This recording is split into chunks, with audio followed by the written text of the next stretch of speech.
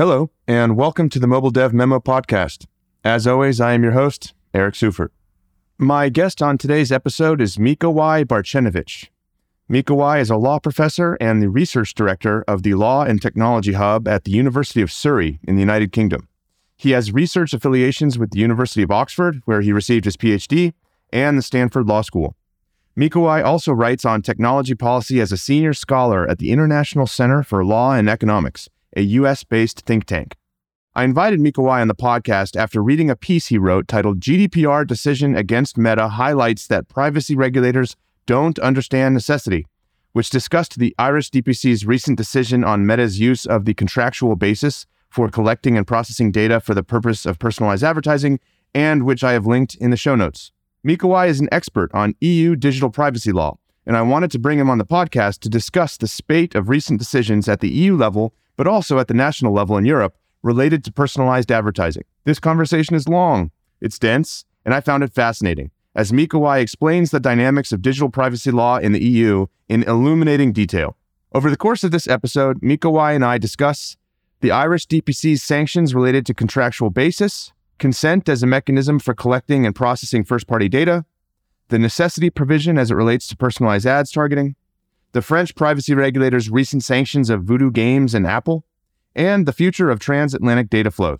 It's difficult for a layman or a non-practitioner to follow and understand developments in the EU privacy law and regulation, and I'm glad that Mikołaj could join the podcast to help elucidate those topics. Please enjoy this conversation with Mikołaj Bartchenowicz. Mikołaj, I am so happy to speak with you today. I appreciate you taking the time to chat with me. We are going to have, I'm sure, a very interesting discussion on the topic of European data privacy legislation. But before we do that, I would ask you to introduce yourself to the audience in your own words. I'm Mikołaj Bartchenowicz. I'm an academic law professor at the University of Surrey. I'm also a senior scholar at the International Center for Law and Economics, and I work generally on tech law issues and particularly on EU privacy law. Great. And this is just out of curiosity, aside from living in Europe, being from Europe, what triggered your interest in this topic? What made you want to pursue that?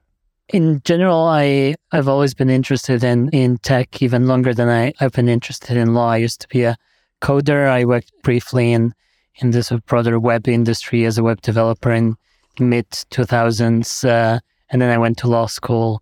And so I kept that interest. And now I get to teach the legal aspects of the same thing that I knew from a different side before. Oh, fascinating. So you kind of have more hands-on tactical experience in the way these products are built, the way that users interact with them. And I think that's probably like a very rare path for people to take. Have you ever met anyone else that has pursued that path? I don't think so. I mean, there are some people like it, but not too many. Usually lawyers and law academics just have straight legal paths. So at least in Europe, right. Maybe a bit different in America. From my experience, most lawyers kind of knew they wanted to be a lawyer from like age 8 or whatever, and never really strayed from that path. But that's really fascinating. So the reason I reached out to you was that I very much enjoyed an article that you wrote and published last month titled GDPR Decision Against Meta Highlights That Privacy Regulators Don't Understand Necessity. Now, the reason I wanted to have you on the podcast is because it's not just regulators that don't understand necessity. I don't understand necessity. And I think a lot of people that work in the digital advertising space don't understand necessity. And I thought after reading your very educational piece, I would invite you onto the podcast to explain to the digital advertising operator audience that listens to this podcast, what is necessity and why does it impact what they do? And why is it increasingly impacting what they do? Excellent. Thanks for having me on. Great. So I will start with the subject of your piece. I should have revisited it right before the podcast recording, but I'll start with, in any case, the Irish DPC's recent sanction related to contractual basis, right? So that was related to the ads platform. They had another decision that was related to WhatsApp specifically, but the one I'm talking about here is the Irish DPC fined Facebook. I think it was like a record-breaking fine, something like 300 something million euros, $400 something million related to their use of the contractual basis for collecting and processing user data for the purposes of ads targeting. But in this case, it was first-party data. It was the data that is generated from users' interactions that happen on Facebook, that happen on Instagram. This was the subject of the sanction. And I thought this was a very interesting case because, and I'll ask you to elaborate because I have a kind of like a layman's understanding here, but it was a very interesting case from my perspective for two reasons. One, that the Irish DPC kind of originally disagreed with the notion that Facebook was violating, privacy law. And then they sort of pushed back on the EDPB.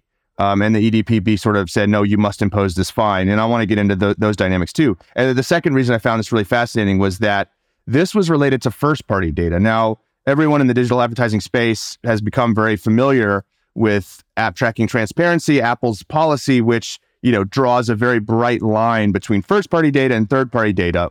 But in this case, the sanction was over the use of first-party data. And I think that's something that not a lot of digital advertising operators or even just kind of big tech companies understand. And so I'd love to just, first of all, maybe you could kind of provide a better background on this case than I just did. So here it's, in a sense, one case, but the Irish Data Protection Commission issued two decisions against Meta Ireland. So one was in respect to Facebook and one was in respect to Instagram.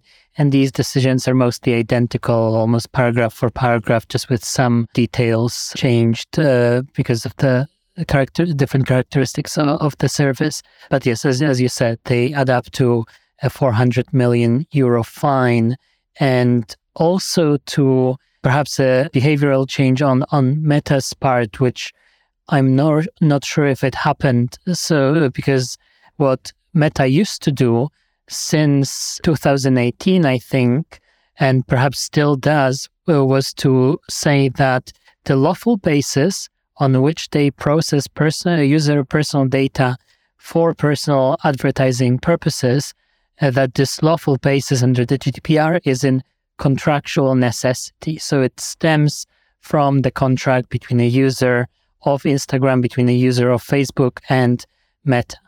And this decision, which the Irish Data Protection Commission was forced to take, says that it is unlawful for Meta to rely on this lawful basis. It doesn't say, strictly speaking, that they cannot do behavioral or personalized advertising at all.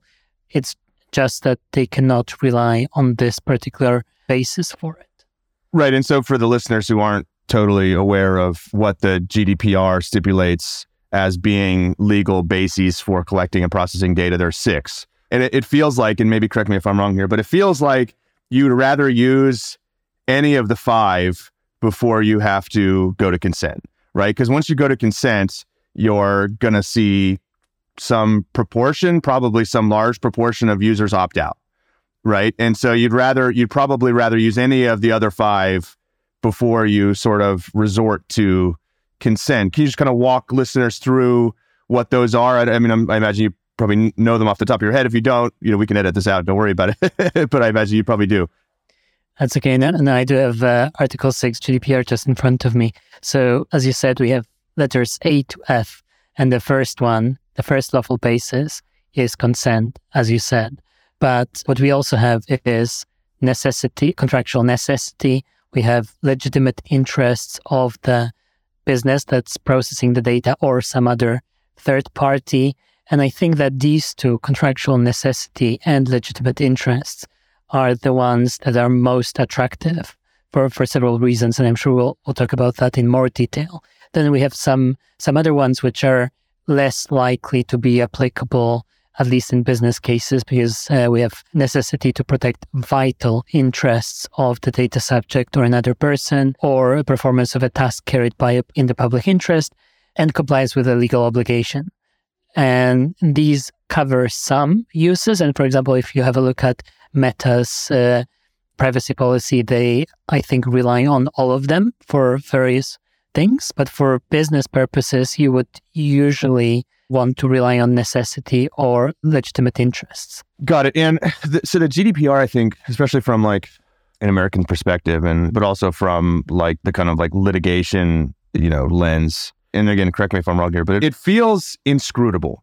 it feels inscrutable. You're either an expert or you know nothing, right? Like what I've learned is it's very hard to sort of like dabble and get a high level, valid intellectual grasp of this. You either delve totally into it, or your grasp is so superficial that it's useless and potentially dangerous, right? So I think there's a couple things that I would love to have you unpack here just to set the baseline. And I know that even setting the baseline could probably take up the whole hour and a half, but with some kind of consideration paid to timing. So why are we even talking about Ireland? Well, there's a provision in the GDPR, because obviously Meta is based in California, right? That's the headquarters. There's a provision in the GDPR called the one-stop shop. And it says, okay, well, what we did with GDPR was we attempted to unify a bunch of privacy regulation across the EU member states. And we want to give companies the ability to just work through one point of contact, one privacy regulator. Well, it so happens that most people have the Irish DPC as their privacy regulator. Why? Because most foreign or non-European headquartered companies set up the EU headquarters in Ireland. Why? Because it's very tax friendly, but also just generally very business friendly, right? And so that's why you see Meta Ireland, Apple Ireland, Amazon Ireland, TikTok Ireland, and they all, when these issues come up, when the GDPR issues surface, they're dealing with the Irish DPC. Can you just talk to me a little bit about the history there and why that's important? So all you said is 100% correct. Maybe they also like the weather. I don't know. I hear Dublin can be nice sometimes. Seems unlikely, but sure, maybe. But yes, so the GDPR replaced a previous data privacy directive.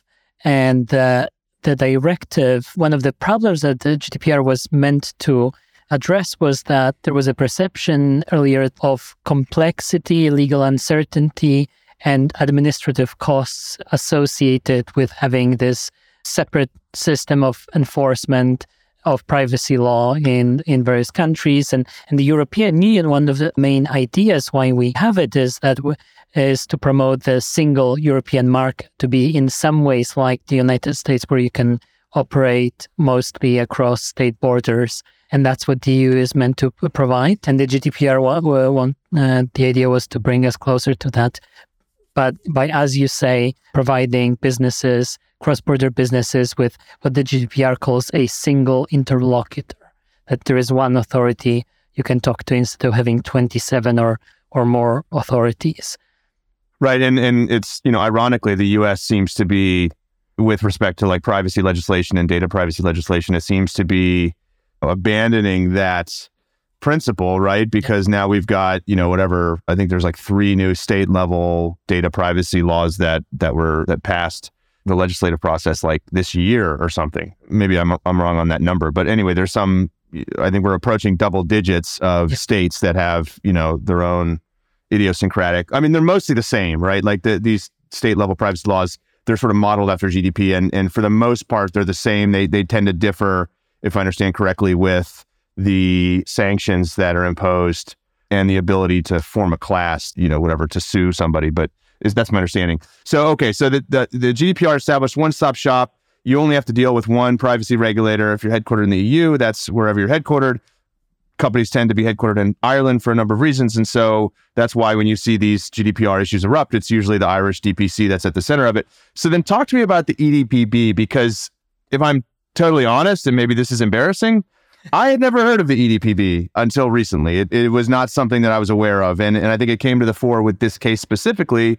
Can you talk to me about the dynamic between the EU state level privacy regulators and the EDPB, and maybe about how a state level privacy regulator gets to determine whether the GDPR was violated or not, and then what kind of sanction to impose or not?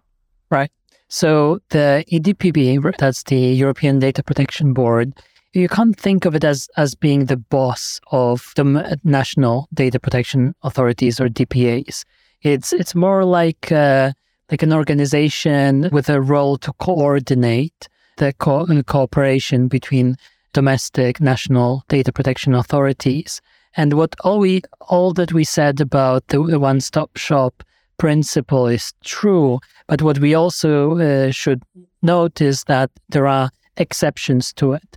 And so, for example, when you have Meta Ireland, domiciled in Ireland, they still, when they do business in various member states, there may be ways for domestic national authorities in those states to take action in respect to what Meta is doing. There is a special urgency procedure in Article 66.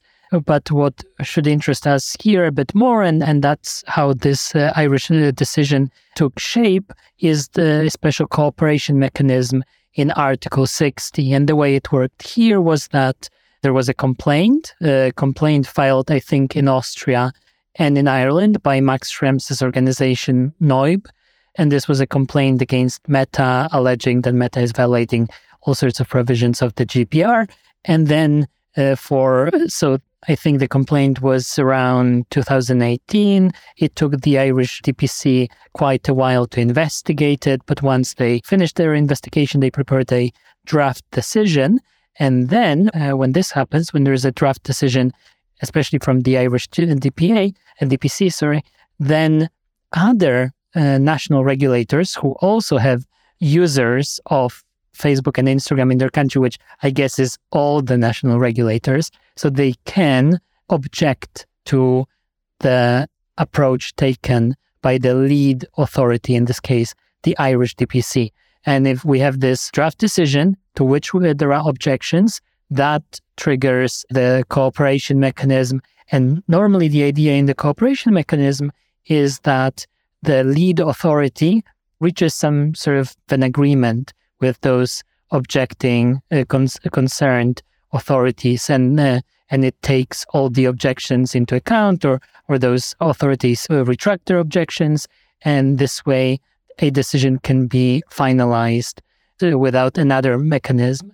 But in this case, there was no such agreement, and this meant that once the Irish DPC finished their draft, that went to the procedure, the dispute resolution procedure, where basically within the EDPB mechanism, national authorities get to vote on how the decision should be resolved. At first, there is they vote by 2/3 majority, but if that doesn't work, then after 2 months or so, the level required goes down to simple majority. So in the end, a simple majority of those European authorities can overrule whatever the approach was taken by the lead authority. And so far as I know, this happened 7 times, and in the lead authority that received this binding decision was the Irish Data Protection Commission. Okay, let me see if I can play that back to you with respect to this particular case, because I think it's really fascinating. So, as far as I understand, Neub launched a complaint the day that GDPR went into effect. We know that this is a violation. We're going to, whatever day it was, 2018, GDPR is now the law of the land. We're going to file the complaint. Irish DPC took some time, a lot of time, 5 years or 4 years. They came to like a draft conclusion that said, now we don't think this is a violation. We think that Meta can use a contractual basis for this purpose, for advertising targeting. Every European country has people within its borders that use Facebook, and so they got a say, and a majority of them disagreed. Was it a super majority disagreed? So 67% said no, or is that how that works? Or I'm not sure we know, but at least a majority.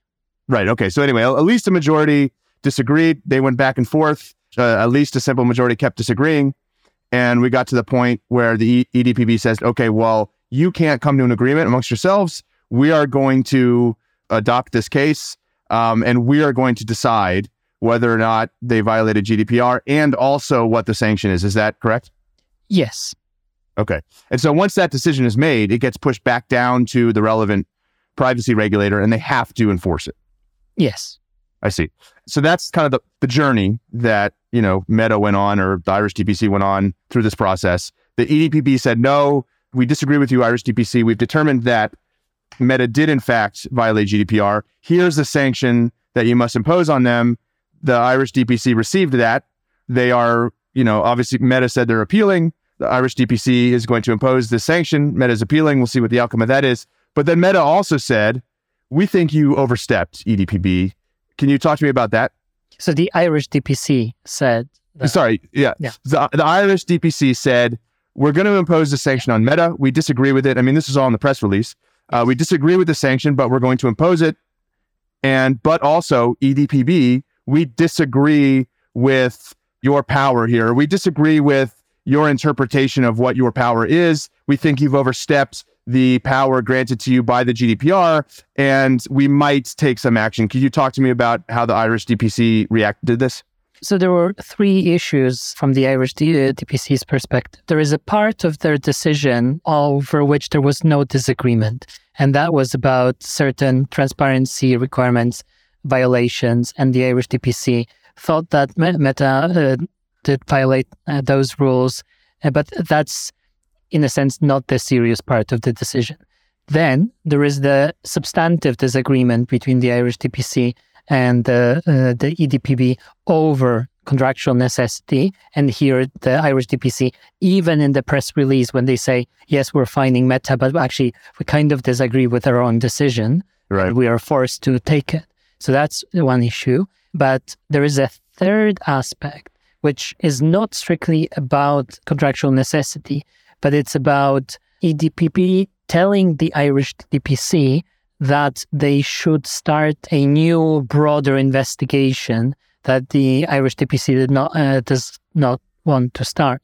And this is what the Irish DPC says is an overreach, that they say that they are not like a national court with general supervisory authority over the Irish DPC, that they can only coordinate once there are some investigations, once there is a draft decision, but they cannot force a national authority to start an investigation. So in a sense, the disagreement over which the Irish DPC said they are considering going to court is not, strictly speaking, about the core issue in that decision. This will probably be down to Meta to challenge, but over this procedural aspect about forcing the Irish DPC to start a new investigation. Got it. Okay, so let me read that back to see if I'm understanding correctly. So as part of this judgment that the EDP handed to the Irish DPC to implement, they also said, by the way, we think that you should undertake a much larger investigation around Meta's business practices related to GDPR. Yeah. And what the Irish DPC is pushing back on is not the judgment that the EDP handed down to them in the case of this investigation, which they just sort of accept that they must impose. Yes. But it actually relates to the EDPB's ability to tell any given privacy regulator that they must undertake an investigation. And that's where the Irish DPC says that the EDPB is overstepping. Yes.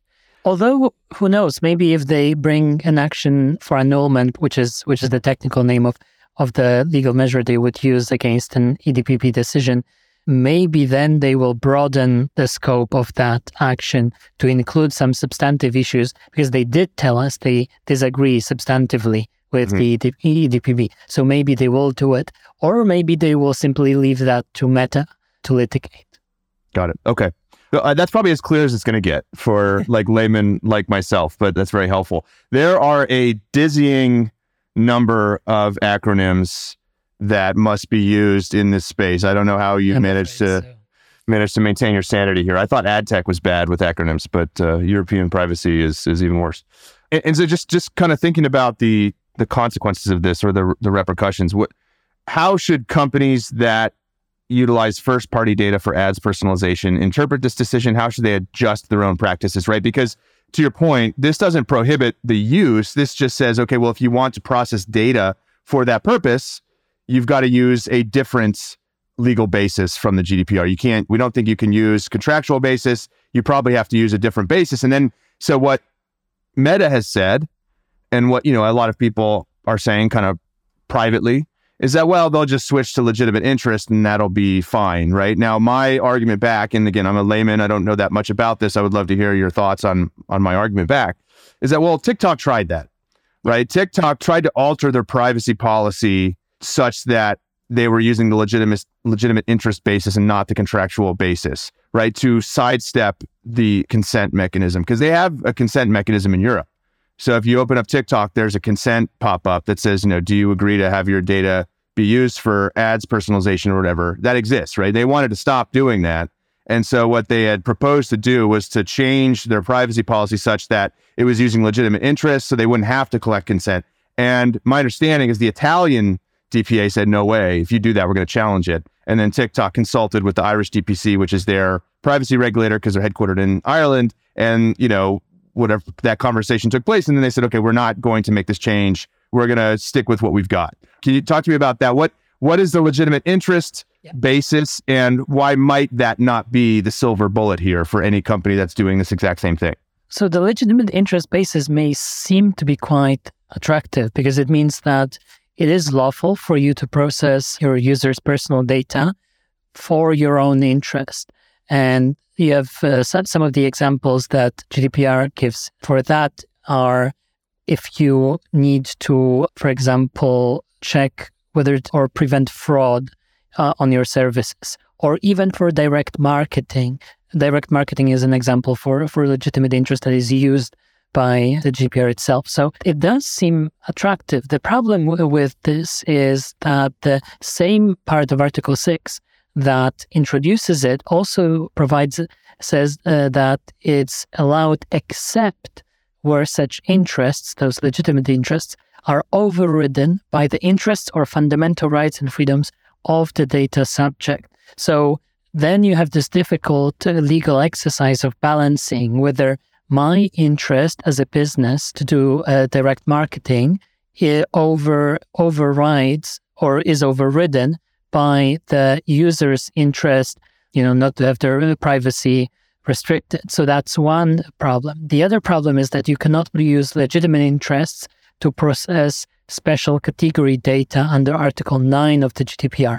And that's data like data revealing racial or ethnic origin, political opinions, religious or philosophical belief. And if you're Facebook, you may have this problem that actually you collect so much data that it's very hard for you to say that some of the data that you collect may not be revealing those kind of information. And I guess TikTok is in a similar situation. So for those two reasons, the Italian authorities issued a formal warning to TikTok, and it does seem like TikTok shelved that idea. And that's just the GDPR. We didn't even mention the e-privacy directive, which doesn't have the notion of legitimate interests, only consent. So TikTok did not go with that plan. Right. Yeah. So I wanted to get to that next. One thing that kind of confused me when I began the process of trying to understand the space is Irish DPC is a DPA. It's just a data protection. Right. And then the Irish DPC is just the national name for that DPA, which is Irish Data Processing or Data Protection Commission. Right. Okay. Yeah. That was confusing to me because people seem to use those two acronyms interchangeably, and they are, I guess, but the Irish DPC is just that specific office. So thank you for the segue, because I want to talk about the e-privacy directive. And I kind of want to couch that discussion in a position proposal. And here's my position proposal, and tell me if I'm just way off or if I'm kind of close to target here. My sense is that we are trending to a point where through the GDPR and e-privacy directive decisions, and we'll get to what some of those have been, some recent examples in a second, but through those GDPR and e-privacy directive decisions, we are trending to a situation in which only consent is the only viable mechanism for processing data. We probably won't see these other GDPR legal bases be approved for personalized advertising, for ads personalization, ads targeting, whatever you want to call it. Like these companies are probably going to have to resort to consent. What do you think of that? How would you respond to that? So I think that it certainly does look like businesses are being pushed towards consent, at least for the kind of data processing that authorities perceive as having significant privacy impact. And profiling or behavioral advertising is seen as having this significant impact. So it's not like just collecting a mailing list for, direct marketing or direct emailing or snail mail. But the problem with consent is that it's really not easy. And you mentioned already this one aspect that consent has to be informed and how to, so we have an issue of how to find the balance between providing too much technical detail so that and then a user wouldn't understand it because it's too technical. And on the other hand, you can be too general and simplify too much so that a user will not be adequately informed. So informed consent is tricky, but I don't even think that's the biggest issue. I think that what could be the biggest issue, for example, for Meta is this problem of bundling consent. And this comes from Article 7 4 GDPR, which says that there is a presumption that if a user has to give consent to data processing to access some service, and when the service provider cannot rely on contractual necessity, then this consent is not freely given and thus not valid. So here the problem is this bundling issue. If you tell your users, if you want to use our service, you have to consent. And normally, if there is an issue of true necessity, then you wouldn't need to ask the user for consent, because then you say, well, the processing will be based on the contract between us. And that's what Meta tried to do. But Article 7.4 says that, well, but if you then cannot rely on contractual necessity, then there is at least a presumption that you cannot ask for consent if you make consent a condition of accessing the service. So if Facebook says, you have to consent to this kind of data processing, or we will delete your account, or you cannot open an account. Right. And then in this specific context, when we're talking about personalized ads, it is, well, we need personalized ads to run the service. And so if you don't consent, we just can't offer the service to you. That's what you're saying. They can't do that. They can't bundle these things together such that, and you talked about this in your article, that it's take it or leave it. Like, you've got to give them an off-ramp for that specific feature for which they are consenting. Yeah. So, I mean, we can try to look at it from Meta's perspective. So the EDPB tells them that they cannot rely on contractual necessity for data processing for personalized advertising because, at least according to EDPB, it is theoretically possible to run a social media business without personalized advertising. By the way, they provide no evidence for that, but set this aside. Let's also set aside the issue of legitimate interests. So in this case, we are pretty much left with consent. Cannot use legitimate interest, cannot use contractual necessity. So here, Article 7.4 makes it very difficult, if not impossible, to use consent as a condition of access to a service. So what seems to be a conclusion? So that Facebook may need to offer an identical service without personalized advertising, or perhaps any personalization, to any user who would like to refuse to consent. And then you can ask further questions. So can Facebook charge users for access to that service? And the tricky issue here, and we go back to consent, is that if users have to pay for an alternative, that could mean that their consent, so that they may be forced to consent to the free service because they cannot afford to pay for the personalization free option. Option C. So they may be between a rock and a hard place, that if you tell users to pay, this may be forcing them to consent. And if it forces them to consent to the personalized version, then this consent is not valid, and that's illegal. And of course, we all know that Meta has always been opposed to the idea of having a paid subscription option, and so forcing them to do it would be really tantamount to telling Meta that the regulators know better how to run their business. But that's also an issue. Right. But so there's so much to unpack there. So it's funny because, like, there are things in, having worked in the space for my whole career, right? Mobile apps, digital ads. There are things that I just know to be true, right? And, I don't know these through rigorous scientific interrogation. I know them just through osmosis from having seen a lot and observed a lot. And I know that you cannot charge for a social media app.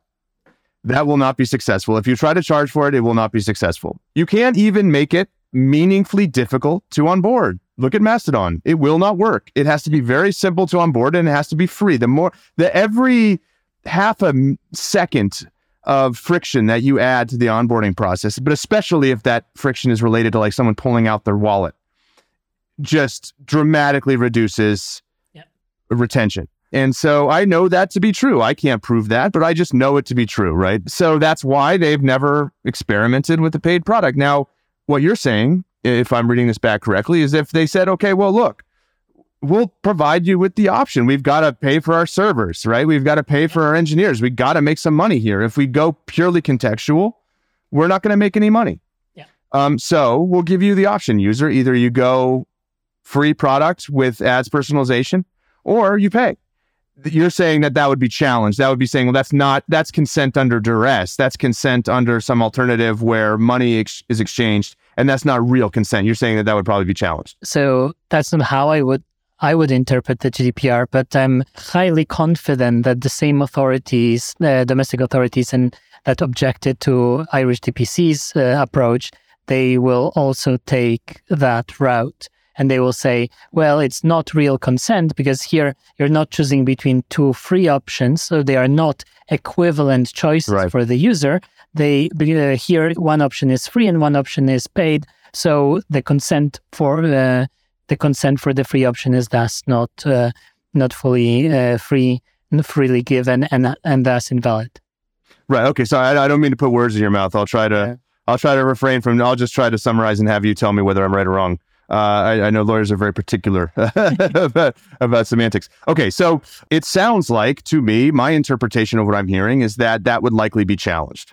Yes. Okay. Now, what if Meta said, if you look at Europe as a share of Meta's revenues, and then you try to because the UK is not in the EU, and so if you look at Meta's share of what they call Europe revenue, and then you look at, like the IAB's breakdown of revenue within geographic Europe, 50% of it's UK, right? That's what the IAB says. And so the other 50% is continental Europe.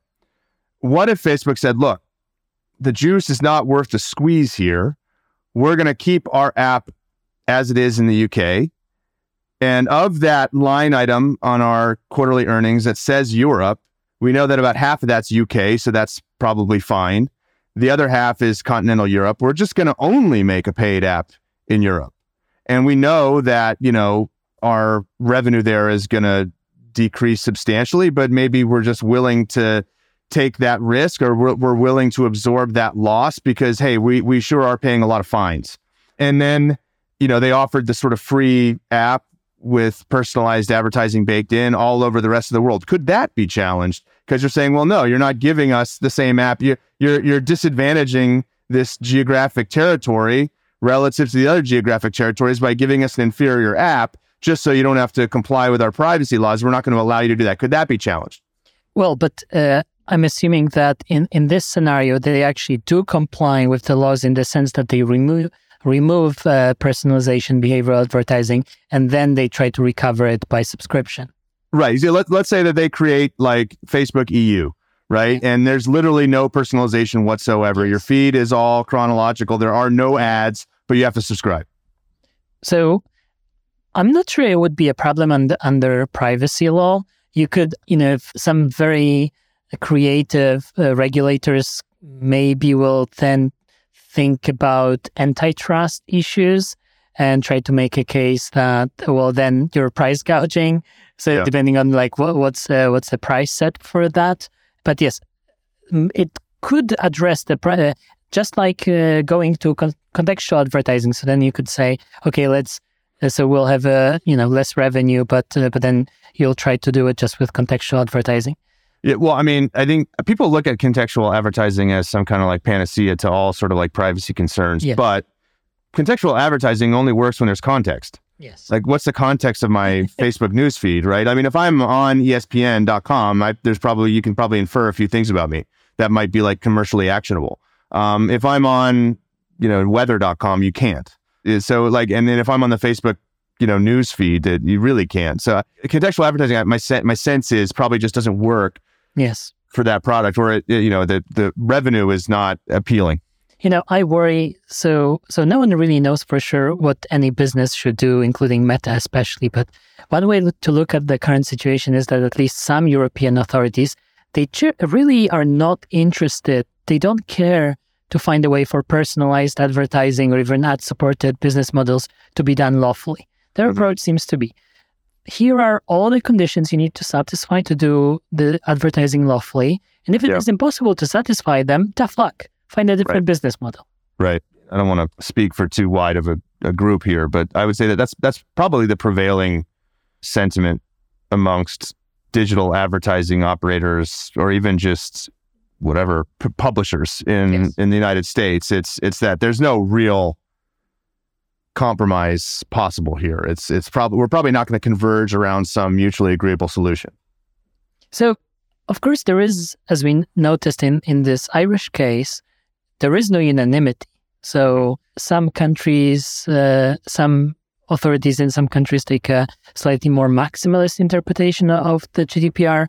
Some take a different view. So perhaps the political process can still, result and in a different result. But the current momentum seems to be going in this direction, as we just said. Right. That's kind of depressing, but we'll move on. I've written a couple articles recently about the CNIL, and they've had a couple of really interesting decisions, and we can get to those. But could you just maybe talk to me about what the CNIL is and what its jurisdiction is? Because that seems kind of fuzzy. So CNIL is another DPA, like the Irish Data Protection Commission. But one reason why we are talking about CNIL right now is that, like in several other EU countries and former EU countries like the UK, the Data Protection Authority was given, in a sense, double authorities under the GDPR and under domestic law, which implements an old or relatively old e-privacy directive. So authorities like the CNIL and like the UK Information Commissioner's Office, they can wear two hats and enforce those two different jurisdictions. Right. Talk to me about the jurisdictional difference between the e-privacy directive and the GDPR. So GDPR, EU level privacy legislation. E-privacy directive is a directive, right? It's not legislation. Yes. It's saying, hey, you EU bloc, you 27 EU member country, you should implement this law, but you need to implement it, in a way that makes sense for your own sort of domestic sensibilities. Can you talk to me about the difference between those two concepts? An EU level law and a directive, and then also talk to me about the difference between the GDPR and the e-privacy directive. So the EU Law 101 on this is that regulations and directives are different, because regulations, they bind member states immediately when they are statutes which are ready-made once they are enacted. Whereas when you have a directive sort of sets almost like a goal in a distance that member states are still bound to reach, but they do so by adopting special national statutes. So with a regulation, you don't get national laws separately from it. The regulation is directly applicable, as we say. With a directive, you get those separate national laws. And the thing about directives is that those national laws, usually there is a bit of a leeway for various countries how they will sort of achieve those goals of a directive. And for example, one of those differences that can be among EU member states is that whether they will have one authority both for GDPR and e-privacy or separate authorities. So France and the UK, they went with one authority approach. Got it. So that's helpful. I think, talk to me a little bit about that leeway though, because I think there's probably some explanatory power there when you think about these specific cases that we'll talk about in a second.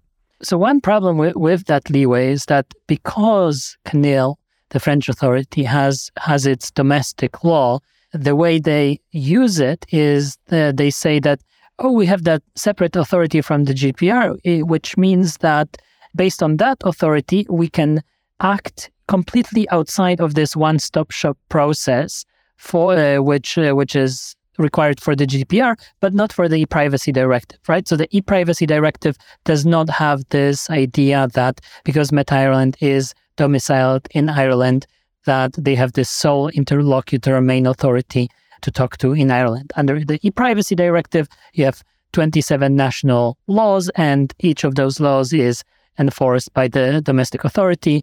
And I think it may be fair to say that the French Data Protection Authority decided to be very creative and aggressive in using that legal basis instead of GDPR. And a cynical interpretation of it is that they are simply trying to sidestep that limitation, so recover some authority they lost by the one-stop shop principle and by the fact that most big techs are domiciled in Ireland.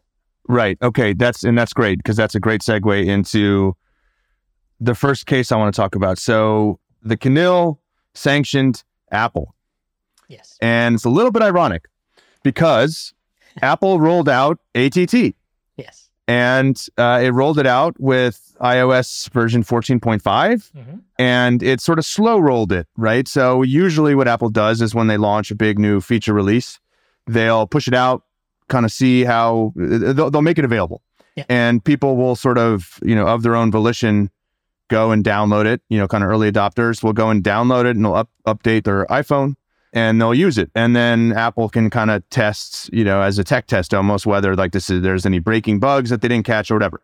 And after some usually, moderate amount of time, like a week, they'll say, okay, this looks pretty stable. And what they'll do is they'll send a push notification to everyone else's phone and say, hey, this new version's ready for release. And so what you can track is the upgrade, graphs, basically, adoption graphs of people that have upgraded to the newest version. And usually it's like this kind of like very low level of adoption growth.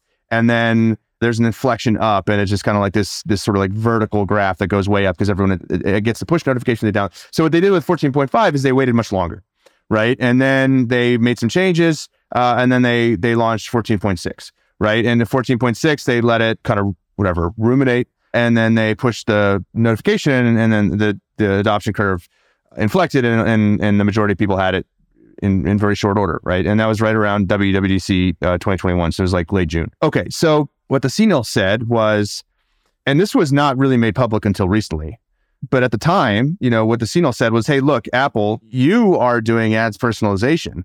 Yeah. And you are using a bunch of identifiers that these users have not consented to have access by you.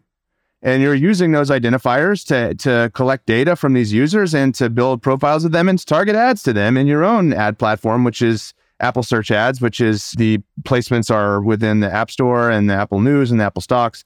And what Apple said was, hey, CNIL, mind your own business. If we're headquartered in Ireland, you can't intervene here. If this is a GDPR issue, have the Irish DPC investigated. But we have no responsibility to sort of explain this to you. And this is not a French national issue. If it's a GDPR issue, then we'll go through the one-stop shop provision and we'll talk to the Irish DPC.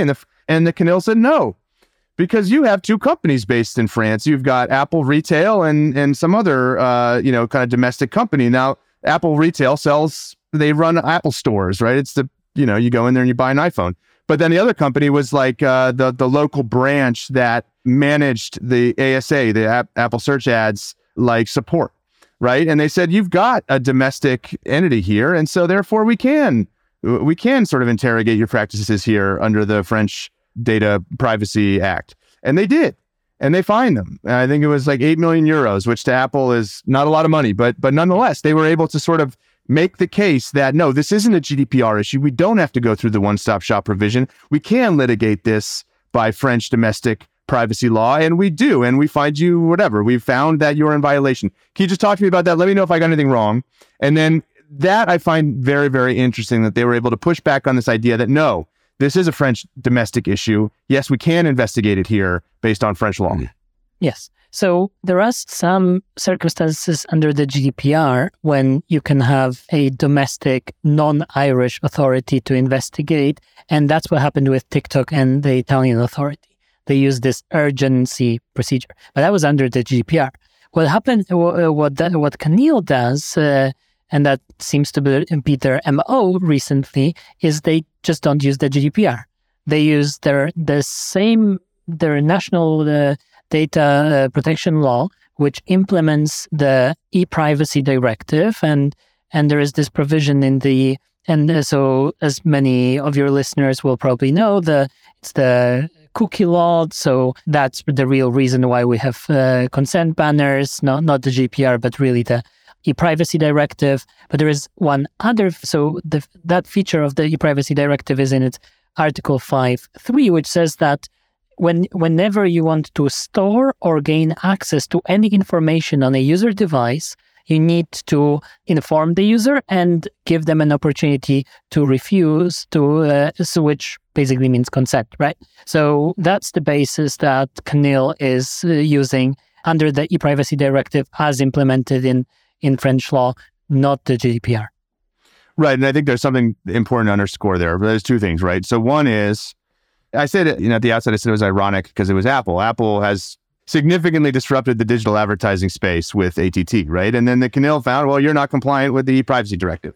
So I think with the interesting outcome of that was Apple implemented the consent dialogue after this happened. My sense is, I would conclude from that they were never going to do that had no one pushed back on it, right? So that Apple, and this is just my opinion, right? I'm not trying to sort of indicate, involve you in this, but my sense is that Apple only decided to implement that consent pop-up, which, by the way, says ads personalization. It's very different from the ATT pop-up, but it says ads personalization, and they get a lot more sort of real estate to use in sort of making the case than you do with the ATT pop-up. But nonetheless, they wouldn't have done that had this not been, sort of pushed back on, right? Is my belief. But I think, the other interesting thing here, at least the other takeaway is that, well, let me say there's two more.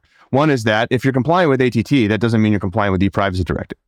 Correct. Right? The ATT is a platform policy. It's not a law. The e-privacy directive is not a law either. It's directive, but it's transposed into law across the EU. And you might not, just being compliant with ATT is necessary, but not sufficient for being compliant with the e-privacy directive. But the other insight I would parse from this, which I think is important, but I would like to get your thoughts on it because I might be misinterpreting it, is that there is a liability inherent with complying with the e-privacy directive at the EU state level.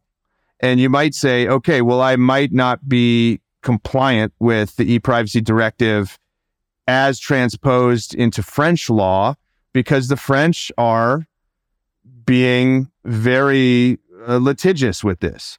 But I might have less liability in Germany, and I might have almost no liability, or I have some liability, but not very much liability in Spain. And so I might make business decisions on that basis. I might say, okay, well, I understand that what I'm doing is probably not compliant with the e-privacy directive, but as transposed into national law across the EU, but only some of these countries are actually going to pursue that. And so maybe I will launch a different version or not have a version available at all in some of these countries, depending on the risk. Now, for Apple, 8 million euros, they probably don't care that much, but for Voodoo, they might, or some other company, they might. And that might actually convince a company to just simply, because it's very easy with the App Store, I just click a box. I click a box and my app is available in your country. That's all I have to do. So if I think the liability is potentially too material to justify having the app live there, I just unclick the box, right? Is that something that could happen, or would that violate some kind of EU level accessibility law? I'm not sure. I think you may have enough freedom to choose which countries to operate. And also there is that risk which may support that kind of decision. Because if you if you go along with the interpretation of, for example, what consent under Article 5.3 of the e-privacy directive, what it requires, and if you go with the interpretation adopted by the French regulator, and if you do it for one country, then your position vis-a-vis all other regulators is weaker, because then they can say, well, you did that for the French market, why wouldn't you do that here, right? So that may be one reason also to go for that sort of semi-nuclear option. So I'm not observing the market closely enough to say whether anyone did that. Country by country, I don't think so. But in the sort of early days of GDPR, you just had, especially a lot of local newspapers in the United States. You said, if you're in Europe, we're not going to allow you to access it. We can't. That's true. We can't bear that liability. That would kill us. The Little Rock Observer, probably, if the 10 readers they get from the EU every day are probably not worth the risk, right? Now, obviously, the risk scales with the size of the potential sanction based on the size of the user base in Europe. I don't think anybody's going to go after the Little Rock Observer. I don't even, but nonetheless, I think maybe you get my point. But going back to the rationale of the one-stop shop that we mentioned at the beginning of our conversation, I think this is a perfect example, and it is perceived as a bad situation in EU law, because it does go against this idea that EU law is meant to provide harmonization and provide a single market where you can operate without regulatory borders between countries, right? So there are some ideas to change the situation when the e-privacy directive is finally going to be replaced with its successor. Right. Talk to me about that. Talk to me about the e-privacy regulation. What will that change? So the e-privacy regulation was, in a sense, a sister idea to the GDPR. And I think the original idea was that they were going to be enacted at the same time. That didn't happen. And it's really hard to tell what exactly is the current stage of the e-privacy regulation. But the point is that it would, and one of the ideas for it was to have similar enforcement mechanisms as the GDPR. So going from this fragmented 27 countries with slightly different rules and ideas about enforcement scheme like we have now under the e-privacy directive towards something like one-stop shop in the GDPR. And what I do know is that there is disagreement between the various legislators. So the European Commission seems to be in favor of the GDPR approach for it, but the governments of various member states adopted their own negotiating position, which would actually preserve the fragmented system of enforcement. So even if the e-privacy regulation is adopted, there is no guarantee that it will bring that improvement in terms of enforcement. Right. So it's kind of, if I would liken it to a situation in the United States, it's kind of like California vis-a-vis federal privacy law, right? Like they want to maintain their agency with the CCPA, CPRA, and they don't want to give that up to the federal government. Is that roughly similar? Is that an okay comparison? I think so. I don't know which countries are the strongest voices behind this sort of fragmented enforcement approach, but I would be very surprised if France is not among them. Right. So one question I have for you is there like a double jeopardy clause here? So because that would be my concern, right? So like, okay, France sanctioned me based on national French law transposed from the e-privacy directive. Oh, and by the way, so did Spain and so did Germany. Is there a double jeopardy protection here, or could I just get fined by every EU state for an infraction? That's a good question. But the problem is that technically, because it is national law, so each state fines you for what you did in that state. Right. So it's also not criminal law, so the general principle of double jeopardy may not apply. But technically, these are separate infractions. Sure. So yes, I think you are at risk of being fined for the same thing many times over. Okay, got it. And then, so I guess that raises the question: why is France the one, at the vanguard of this? Why not Spain? Why not Germany? Why is it France? Why is it the CNIL that is this active? Because if you look at the number of cases that they've litigated, it's quite a lot. That is true. There are some active regulators in Germany, but it does seem that the French national regulator, CNIL, is particularly aggressive. So I don't want to speculate about the French policy choices. It could be a cultural thing, partially. There could be, I suspect, a bit of as of almost nationalist issue, or at least European sovereigntist issue, because many of those countries which are being prosecuted by CNIL are American companies. So I think this is not entirely without influence on the motivations behind it. But I think it's also tempting to note that the same French government, although CNIL is an independent authority, but CNIL takes a very maximalist interpretation of privacy law, whereas the French government is known for taking a very minimalist interpretation of the GDPR and generally EU privacy law when it comes to any restrictions on governmental data processing. And to the extent that they keep litigating and losing cases before the European courts about their law enforcement and intelligence data processing, which I think is a pretty interesting juxtaposition, right? Both the strongest at enforcing against tech companies, but also the most keen on large-scale data processing, but by the government. And according to the EU courts, even to cross the boundaries of EU law to do so. Yeah, don't get me started. That's what drives me up the wall is when you see kind of so-called always self-appointed disinfo experts or saying we need to have access to all the data that Facebook has so we can prevent Cambridge Analytica from ever happening again. It's like, well, how do you think Cambridge Analytica happened? It didn't happen. It wasn't some rogue hacker group in North Korea. It was a researcher. Yes. right? So, I mean, I don't buy that argument that researchers can never want to be motivated by money or whatever. I don't know if you're a Simpsons fan. Any chance of that? I do watch The Simpsons from time to time, yes. One of my favorite scenes was, so Sideshow Bob infamously tried to murder Bart a couple times, and he went to prison, and he had "Die Bart Die" written on his chest. And the parole board said, well, we don't believe you when you say that you're not going to try to murder Bart again because you've got "Die Bart Die" written on your chest. He said, oh no, that's German for "thee Bart thee." And the parole board says, well, no one who speaks German can be an evil man.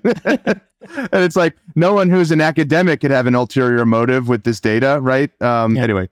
So it's not our main topic for today, but I think it's worth mentioning the new DMA and DSA regulations, which also impose some data access requirements. For example, creating this new ad database, which is meant to be accessible through APIs for everyone. So it's quite interesting how at the same time, so with one hand, EU law demands more privacy protections, but with another, it looks like it may be undermining that, which is potentially a somewhat schizophrenic situation. Yeah, I mean, I'd love to have you back to talk about the DMA and the DSA. That's obviously like another hour and a half, but we've got our hands full here. Because you made a point, which I think I would have been fully onboarded with until recently, which is that maybe there's some, and I don't want to put too fine a point on this because I don't know whether this is a motivation or not, but maybe part of the motivation for pursuing these cases was that, look, these are American companies, and you could sort of interpret a number of reasons for why a national privacy regulator would want to very, very aggressively enforce their laws, right, against American companies. And I think up until 6 months ago, I would have said, yeah, that probably is explanatory here. But they also sanctioned Voodoo Games. Voodoo Games was sanctioned by the CNIL. Voodoo Games is a French company, and they fined them millions of euros. And they said that, kind of similar to the Apple case, they said, look, you're collecting the IDFV. So the IDFA, I think most of the listeners are familiar with ATT, but what ATT does is it exposes this pop-up, this consent prompt to users when they open an app. It only does it one time, but it says, do you agree to have this app track your behavior across, within this app and across third-party apps and websites or something like that? And the user says yes or no. And if the user says no, then what happens is the policy is in effect, and the policy covers more than just the IDFA. The policy covers any kind of identifier that could be used and transmitted to a third party for the purposes of ads tracking. It says you can't do that. But the sort of concrete result of the user opting out is the IDFA gets set to all zeros, right? So it's effectively useless. The IDFA is set to zeros. And what Apple made available, though, to developers was when the IDFA is zeroed out because the user opted out of tracking, they said no to the ATT prompt, is the IDFV. So the ID for vendors. The IDFA is the ID for advertisers. The IDFV is the ID for vendors. And what that is it's a publisher-specific device identifier, right? So it's unique to that publisher for that device, but it would be different for a different publisher for that device, right? So Voodoo Games operates a number of games. They publish very many games, and any user that plays multiple of those games, that IDFV is the same whenever they play the game. And so that way Voodoo could say, okay, well, this user, Eric, is playing this game and this game because I've seen that IDFV in both games, right? And so they know that that's me playing multiple games, right? And Apple made that available in the case of ATT opt-out because they said, okay, well, that would be difficult to stitch together. Like if you sent that off to a third party, they can't do a whole lot with it. Now, it's possible that they could, but it would take a really concerted effort and probably a lot of cooperation across third parties that are not likely to want to cooperate. So that's probably privacy safe. So what the CNIL said was, well, and again, going back to the idea of you're not necessarily compliant with the privacy directive just because you're compliant with ATT, they said, well, we don't care. ATT's platform policy. We say the French Data Privacy Protection Act says you may not read data from a terminal, I think, unless the user's consented, and they didn't consent. The IDFV, we don't care that Apple says that's privacy safe. We don't say it's safe. French law is you can't read this data from the terminal without their consent, and you didn't ask for consent. And so we're going to fine you. Talk to me about that, because I think that was interesting for, a number of reasons. One, it's a French company, right? I thought that was interesting. Maybe it's less interesting than I think it is. Yeah. The other thing is the motive here, which Voodoo said, was, look, we're doing this to be protective of the user privacy. Like there's a bunch of other stuff we could be doing. Right? But we're not. We're using the IDFV because that's privacy protective. And the French court said, yeah, fine, but it's not compliant with the law. we're still talking about this Article 5.3 of the e-privacy directive. And it's interesting how closely it tracks some of the GDPR discussions, for example, in Irish Meta cases, because this rule does say if you want to store or access any information on a user device, well, you need to give the user an opportunity to refuse. So inform and give right to refuse. But there is an exception. So the exception says, this shall not prevent any technical storage or access for the sole purpose of carrying out, facilitating the transmission of communication, or as strictly necessary in order to provide an information society service explicitly requested by the subscriber or user.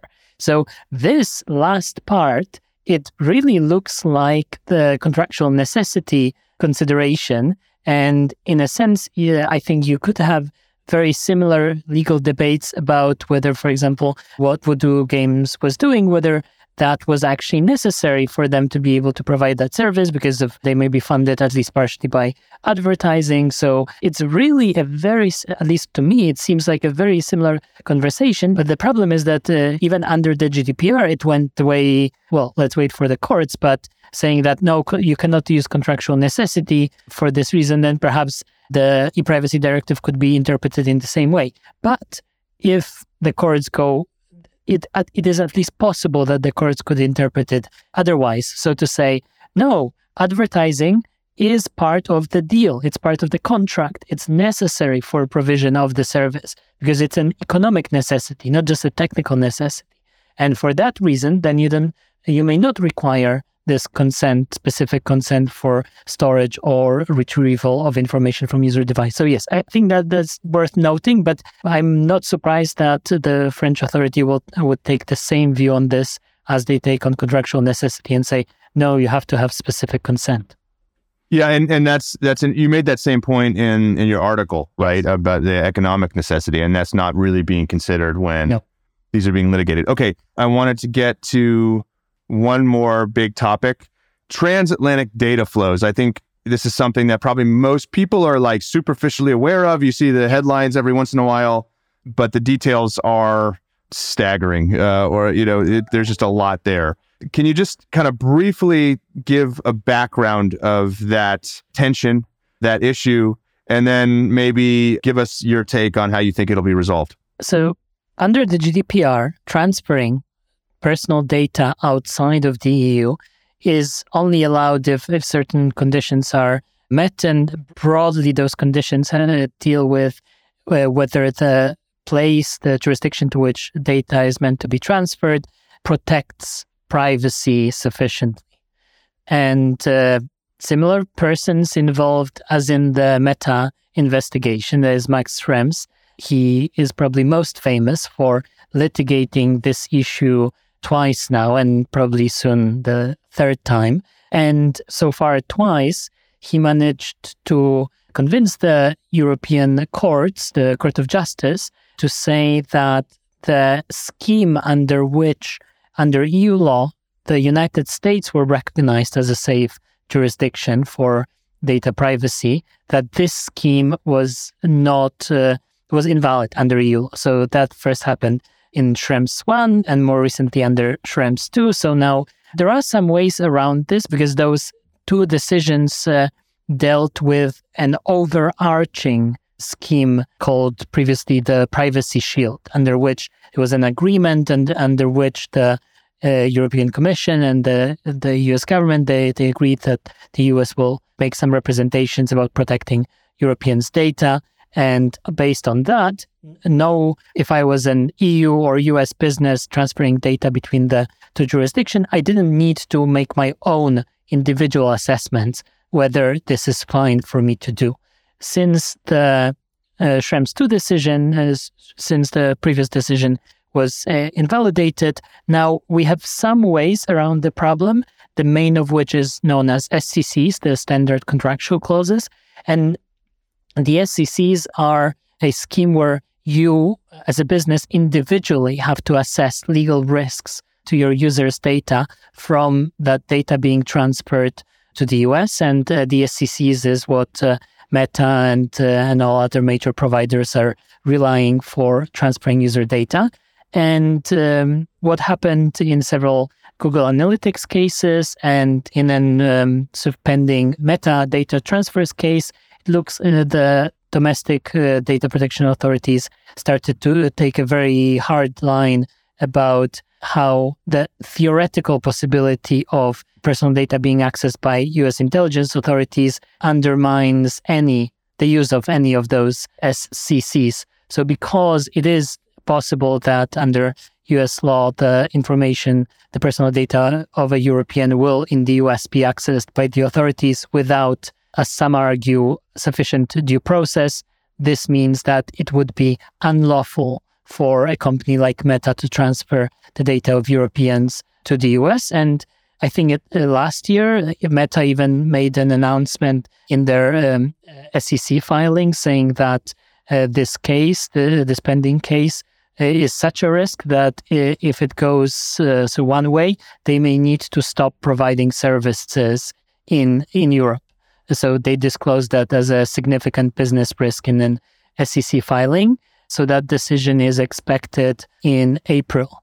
And everyone's waiting for a different decision, this time from the European Commission, creating a new so-called adequacy framework. So Privacy Shield, you could say, 3, that will make this Meta decision, in a sense, moot. So even if the data protection authorities were going to find that no, Meta is violating EU law by transferring personal data to the US, this will become moot once EU law again allows everyone to transfer personal data to the US. So we're very eagerly awaiting for the European Commission to formally adopt a draft adequacy decision that they already announced. So it's expected around, hard to tell, June maybe. Right. So if I understand correctly, there was some news recently, right? Like 2 weeks ago or 3 weeks ago. And there's an issue around the timing because this is being attacked kind of from two different directions or it being handled. So there's the DPAs, the Association of DPAs or whatever, and then the EC. And the DPAs are, once they go into the process, they have like some fixed amount of time. And then, but the EC might take longer. And so the DPAs could say, well, no, this is not legal before the EC proposes like the third solution. And then in that interim period, there would be like a gray zone or something where it's not just Meta, right? Like this would, right. I mean, this would apply to every American company. Yeah. Google, Meta, everyone. Can you talk about that?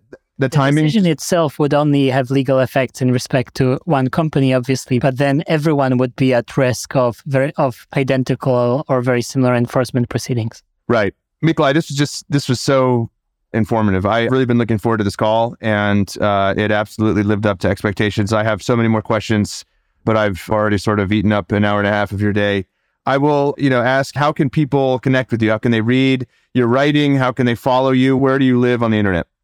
So I think it's best to follow me on Twitter, and it will be probably best if you just post a link in show notes to my handle, because my handle is my initial and then my surname, which is very difficult. But yes, so Twitter is best. Got it. And just one kind of like last quick question. So, I feel like I have a superficial grasp on these topics, and I've probably invested, 20, 30 hours into this research. Most people don't have that kind of time to commit to this. What do you do? What do you do if, you're working at an American company, you're based in the US, and you want to make sure you're compliant with this myriad EU privacy law? What do? You just hire a law firm, or you hire like a full-time person to manage this? I'm afraid, of course, it depends on how big your operation is, but it may be very difficult to avoid some expensive lawyers, unfortunately, which is one of the sad aspects of this situation, because those costs can add up very quickly. But I'm not sure there is any other responsible advice I could give than just get a good lawyer. All right. Fair enough. It's wise words for most situations. Mikolaj, I very much appreciate your time. Thanks very much for walking through these topics with me and with the audience. Take care. Thank you.